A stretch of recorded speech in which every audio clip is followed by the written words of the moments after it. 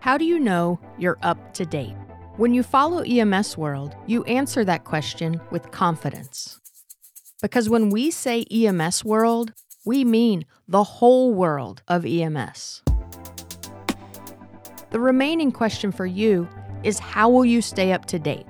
In print, online, at EMS World Expo, the world's largest EMS dedicated conference, and now in a podcast.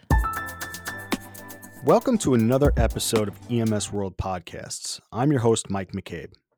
So if you weren't aware, February is designated as American Heart Month.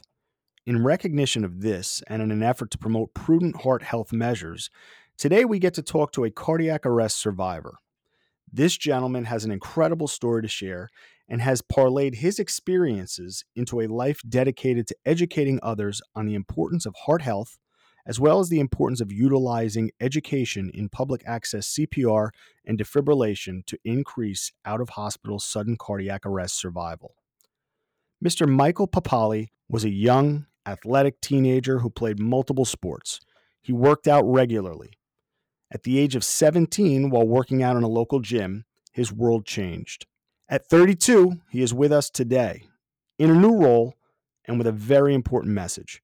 He is a survivor and the current manager of community relations for Defib Tech.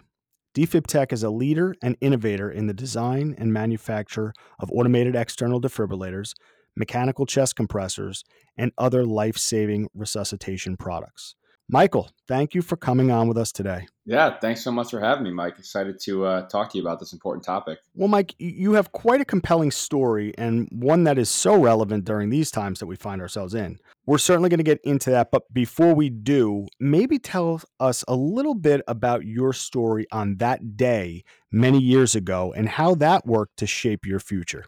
Yeah, so it was certainly a day that changed my life forever. When I was growing up, I was a really healthy guy. Never had signs of heart disease or anything that made my family or my doctors think I could have something wrong with my heart.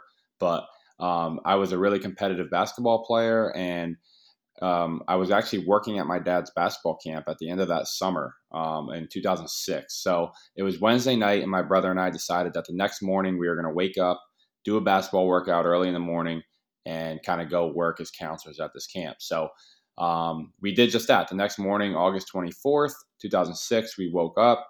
One of our friends came and picked us up. We went and probably snuck in the gym and did a basketball workout for about an hour and a half. And we were completely fine. Like I can remember the workout to this day, and nothing really stood out, other than it being like an intense 90 minutes. And after the workout ended, we went over to a local parks and recreation center where this basketball camp was being held. And I walked in at about 8 a.m., said hi to my dad, and I don't remember anything else that happened that day. So, between 8 and 10:30, I was a camp counselor. I was refereeing, coaching, hanging out with the kids.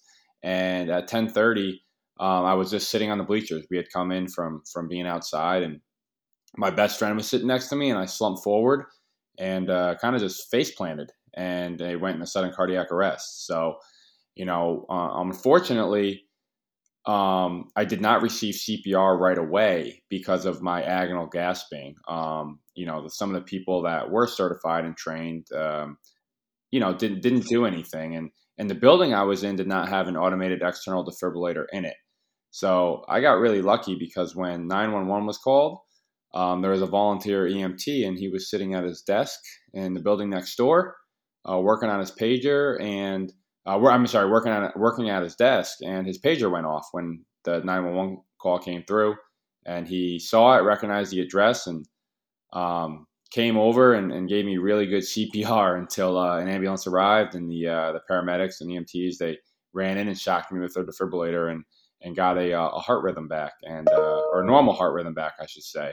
So, without that guy that gave me CPR, and obviously without the ambulance and the defibrillator they used, I wouldn't be here today. And, like I said, it completely changed my life forever for a lot of ways. And it kind of has launched me into my career and doing work to try to prevent death from sudden cardiac arrest. Mike, it's a really compelling story. What was your ultimate diagnosis?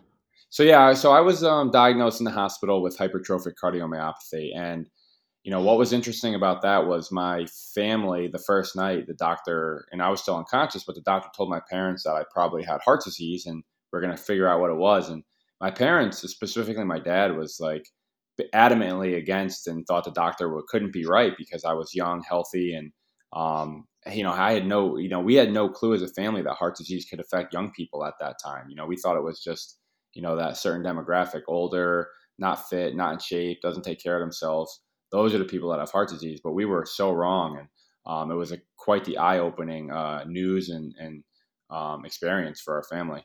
Yeah, to that point, your condition, cardiomyopathy, many times with younger population, especially cardiac calls in our industry, it's the first time that a condition rears its ugly head. For you in particular, the first time you had an issue with your heart from this cardiomyopathy, you were in cardiac arrest. And, we read about this so many times in athletic settings or in gyms, or at basketball games or baseball games. These are all these types of incidents that occur. And so many times there's nothing that, gives us any clue that there's a problem with these kids. Adults, certainly, there's cardiovascular disease and it's documented and you're treated and you're medicated. But this happens so quickly, which is why your role now is so important in bridging that gap and the importance of that type of, really, for lack of a better term, treatment in this setting in the lay rescuer, population. And I wanted to highlight real quick, some data that recently was released from the Journal of the American College of Cardiology regarding mortality in sports-related sudden cardiac arrest. In the last 2 years, there was a 3-fold increase in the rate of trained bystander CPR and an 18-fold increase in the rate of bystander AED use, which equated to a 67% survival rate at hospital discharge. Now, those are phenomenal numbers. It shows that there are more people becoming educated in CPR and willing to do it, empowered to do it, and that there's more AEDs readily available in these locations. And we know that the quicker that we shock, the better result.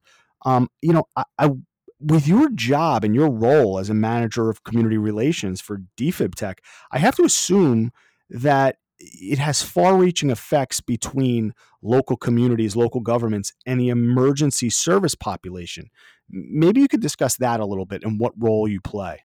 Yeah, definitely. So I have my role at the FibTech, and we have a family nonprofit organization called In a Heartbeat, and between the two, we've spent a lot of time in the community and really dealing with, like you said, those lay rescuers. And one of the biggest things and kind of the stance that we take at the FibTech, and of course the work we do with the nonprofit, is our job is to just raise general awareness and make sure that people do feel empowered to step in and are not afraid to use an AED and understand that the AEDs that are hanging on the wall are made for lay rescuers, non-medical professionals, and anyone can use them, whether or not you have a certification card or you don't. All you have to do is turn it on.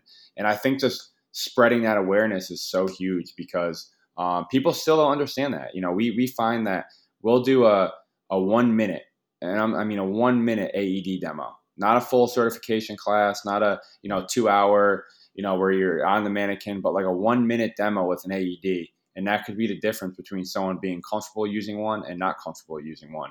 And the amount of people that still to this day say to us, like, wow, I thought that if I use that on somebody that might not need it, that I could actually hurt them, or I could deliver a shock that could be, detrimental to them, and not understanding that the AEDs analyze and read heart rhythms and will only deliver a shock if necessary. So I think a big part of our role, obviously as an AED manufacturer, is getting these AEDs out there, but not just getting them out there and having them hang on a wall, but being a resource and providing that information to the lay rescuer that you need to step up and help. People are relying on lay rescuers to do something before that ambulance arrives, and that something could be the difference between life and death. Without question. And, public access defibrillation programs certainly are nothing new. This started in the 90s and, has gained traction. But I would argue that it really is probably of the utmost importance right now. And there are some overarching factors that go into my thought here, which I thought was interesting when I was going to speak with you and I learned about that we were going to have you on. I said, it's interesting. The majority of the listeners are providers. So, they understand the importance of AEDs. They understand the importance of defibrillation and certainly much more in depth than the lay person. But why is it so important for responders to acknowledge the importance of public access defibrillation, especially now? And so, if you go back and you look at the data that we're getting now, especially during the COVID era over the last 2+ years, we have had an increase in sudden cardiac arrest that has been exponential. We're seeing it. And what are the reasons? That there's certainly different reasons for this. People weren't getting screened during COVID, or they were scared if they had, symptoms. They didn't want to go to the hospital. And then, of course, you had folks that just had etiology that were directly related to COVID. But the fact of the matter is, you throw in another piece of data, which I think is the most eye-opening, and that for us right now as an industry is the lack of resources and the attrition that we've had in the EMS industry. We are down personnel. We have dropped personnel precipitously in the COVID era. So now we're lacking those resources. Response times increase, and we know what happens in cardiac arrest. You only have a very small window to convert that patient. And if we're going to have increased response rates, we need the general public to be trained, because they can either, they can start CPR, they can defibrillate, they can stop major bleeding if we go into that realm. Any major life threat can be handled by the public if they're empowered to do so. And so I'm wondering, for you and for Defib Tech, what are some of the measures that you're taking now to get out there in front of the community? Yeah, I mean, I think doing exactly that, like different community events, just making people, I mean, empowered is the big word that I keep thinking of, but like, I think it's important for people to know that like EMS personnel they're incredible. I mean, they save lives, but having EMS personnel share and say, hey, we need lay rescuers to step up. Like when we get a call to a sudden cardiac arrest, we need to show up and see CPR already started, and an AED already deployed.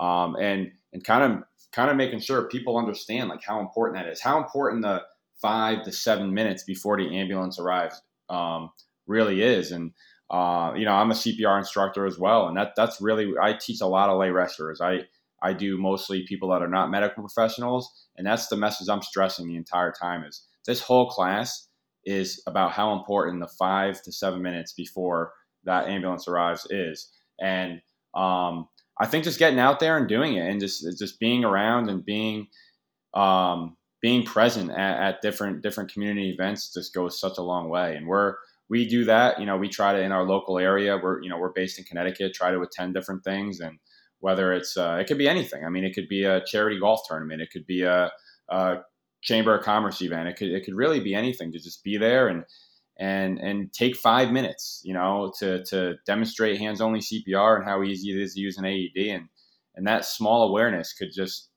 help save a life. Yeah, I think that the nuts and bolts of this go into the awareness, right? Awareness brings empowerment. And, if you look at this, what are some of the nuts and bolts? I have to assume that this is very much community and locally centric. So, specific communities. Okay, are you going to develop this public access defibrillation model? And maybe, getting those units, those AEDs into specific areas, but also making the responders aware that they exist is probably a really important part to this. Mm-hmm. Oh, definitely. Of course, like I said, our job as a company is, of course, to place AEDs out there and fulfill our mission, which is to help save lives from cardiac arrest. But just placing an AED is one piece. It's a big piece, but it's one piece to the whole puzzle, and the rest of it is having a whole program around it. And it's, like I said, it's making, like you said, making the public aware of where they are. Another piece of it is making sure that where we place the AEDs, they have maintenance resources, right? So in 2 years, if the AED needs to get used, it has the pads, and in 5 years the batteries replaced. And So it really is. It's a whole process and program, and it starts with placing the AED, and then it comes with training, awareness, emergency action plans, maintenance plans, and really the whole package to make sure that that AED, when it needs to be used, it's ready to save somebody's life, and people are around are ready to step in. I don't really want to put you on the spot, but maybe I will. What's the what brings you the greatest sense of gratitude for this position, Mike? And maybe just an example of something that you developed or that you implemented that brought about a positive result.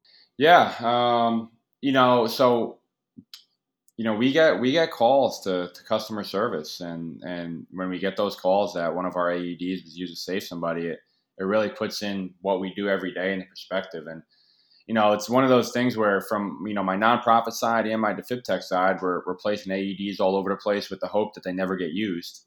You obviously never want someone to be in this situation, but when you do get that call that your AED that you placed here was deployed and used to save somebody's life, it makes the day-to-day work 100% worth it. And it only takes one of those calls, right? If you could save one person's life, and when you save one person's life, you save their life, and the impact you have on so many other people around them is just so tremendous, and for a lot of different reasons. So getting those messages and getting those phone calls is really what puts it all in perspective of what we're doing. Well, Mike, there's no question that I think that this is a really important topic, especially these days. Like I said, there's so many overarching factors that go into this now. COVID has spun the world on its head, and we have to restart. We have to restart thinking. The thinking process behind the way we treat people. Things aren't always the way they used to be, and certainly public access defibrillation and CPR is something that we have to start putting a lot more emphasis into. And certainly, Mike, your story is one of inspiration, and I really want to thank you for sharing it with us today. Yeah. I also want to thank you for your continued work to get this message out about the importance through your foundation, public access defibrillation, and the incredible impact that these programs can have within communities across the U.S. should never be overstated. So I really want to thank you for coming on with us today.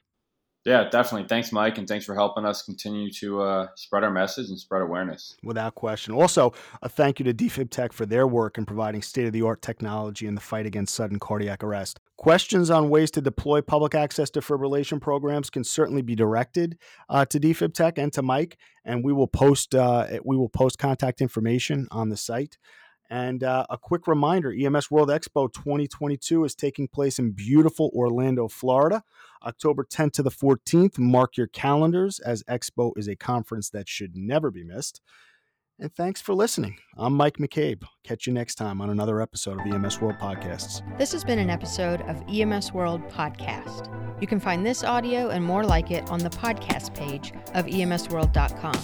You can also follow EMS World on Twitter, Facebook, and Instagram.